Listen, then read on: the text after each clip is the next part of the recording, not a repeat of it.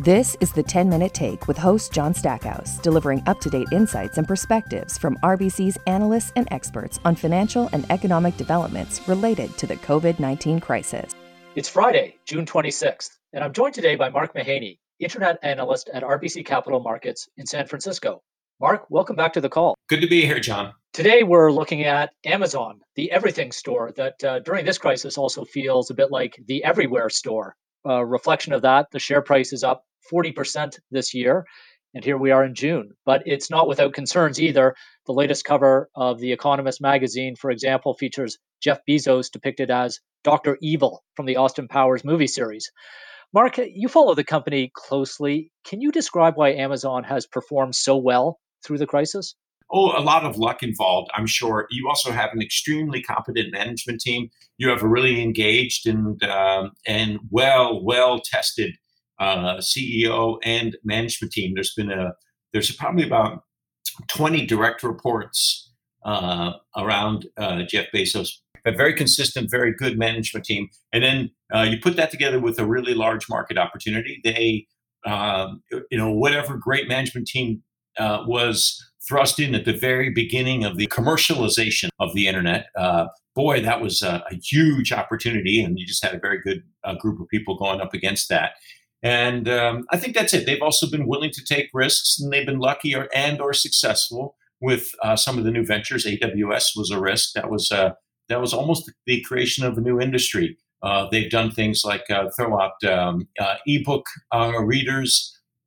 Phones. That was not successful, but they relatively quickly cut their losses there, and they've now made a pretty big splash into online advertising. I think they're the third largest, online advertising marketplace in the world. So that's how they've done it. And then on the core retail business, they've consistently tried to compete on price, selection, and convenience. And they, based on the annual survey work that we've run for almost a decade, they have consistently led other companies on all three of those metrics, price, selection, and convenience, but particularly on a selection and convenience. And the latter really just gets amplified and has been amplified during this COVID crisis.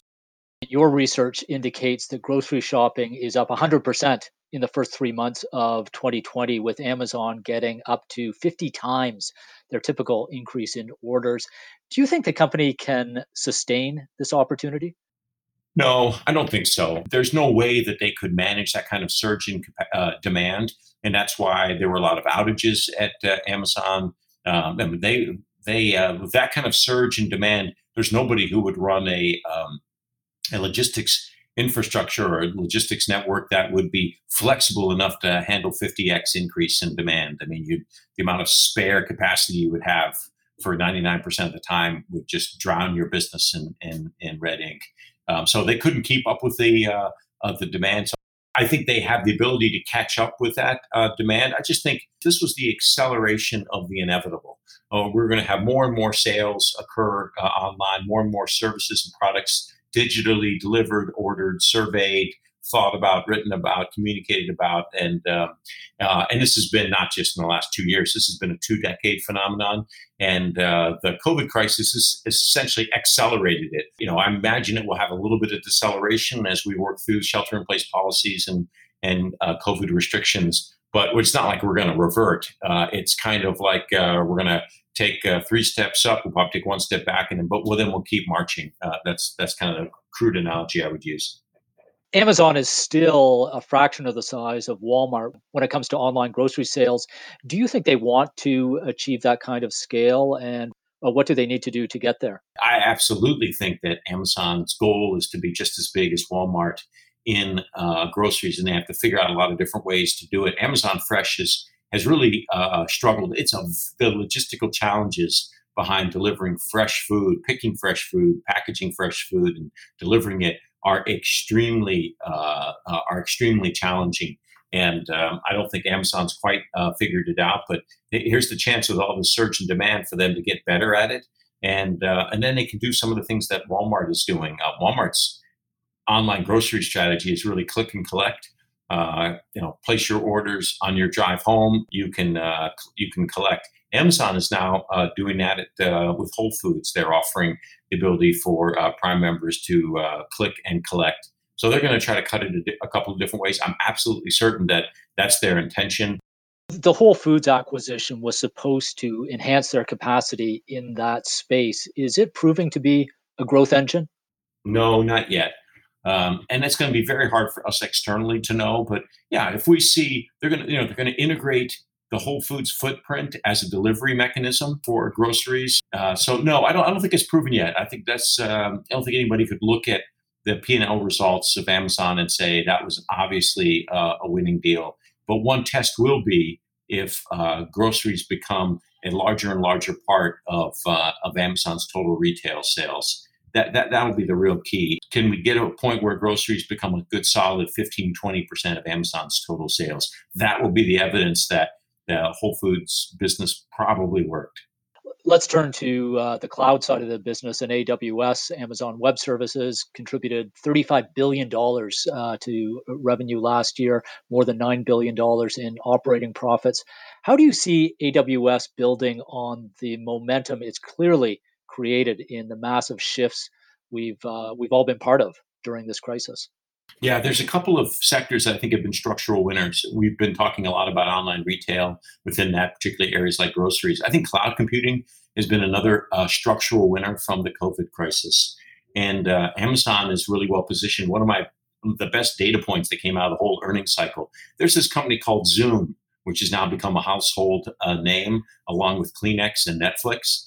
Zoom uses AWS. Zoom had a 20x increase in demand from February to March. Just in 1 month, the demand for their services went up 20x. And the only way that they could do that and manage that and not screw up the service, irritate customers, was to rely on their cloud service provider, and that was AWS. The Zoom management team talked about it on their earnings call, about how if it wasn't for AWS, there's no way they could have managed that kind of surge in demand. So Amazon got lucky; they were ready for this kind of surge capacity.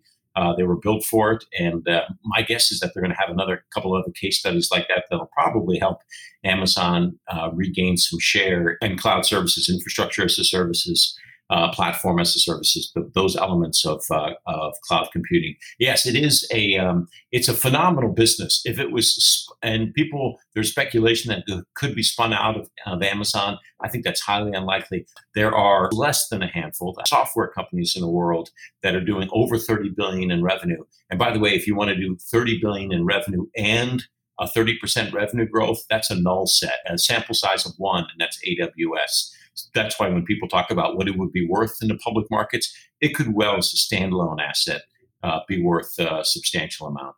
One of the driving forces behind that question over AWS and the possibility of breaking up Amazon comes, of course, from Washington and concerns about antitrust issues. What impacts do you see antitrust investigations having on the company's growth, especially coming out of the crisis? I think the one area that should be a focus of regulators should be the Amazon marketplace, because that's one where there is an obvious potential conflict of interest. Doesn't mean that it's being executed on, but there is a marketplace in which Amazon sells products and it allows third-party vendors to sell products. So Amazon owns the marketplace, competes in the marketplace, and so that does create the potential for conflict.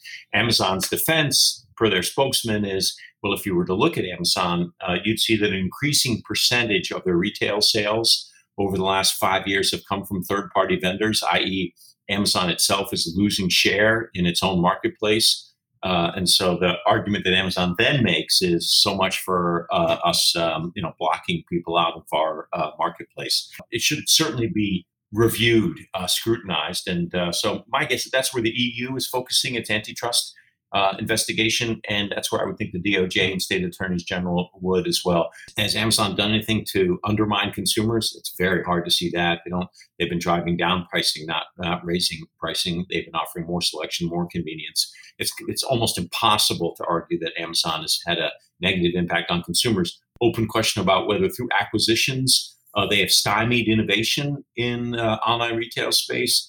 That's a very hard thing to prove. I don't think that's the case, but that's a possible line of reasoning. You could argue that there actually are negative synergies, that Amazon's strength in both AWS and in retail makes it unlikely that AWS will get large retailers to use its services. Walmart would never use AWS, for example. Regulation is an issue on big tech, and I would expect to see more investigations, particularly on two names, Google and Amazon. Amazon is certainly one of the most interesting companies of 2020, and that's unlikely to change. Mark, thanks for being on the call. Thanks for having me, John. Always good talking with you. And that's our 10-minute take for today. This content is based on information available at the time it was recorded and is for informational purposes only. It is not an offer to buy or sell or a solicitation, and no recommendations are implied. It is outside the scope of this communication to consider whether it is suitable for you and your financial objectives.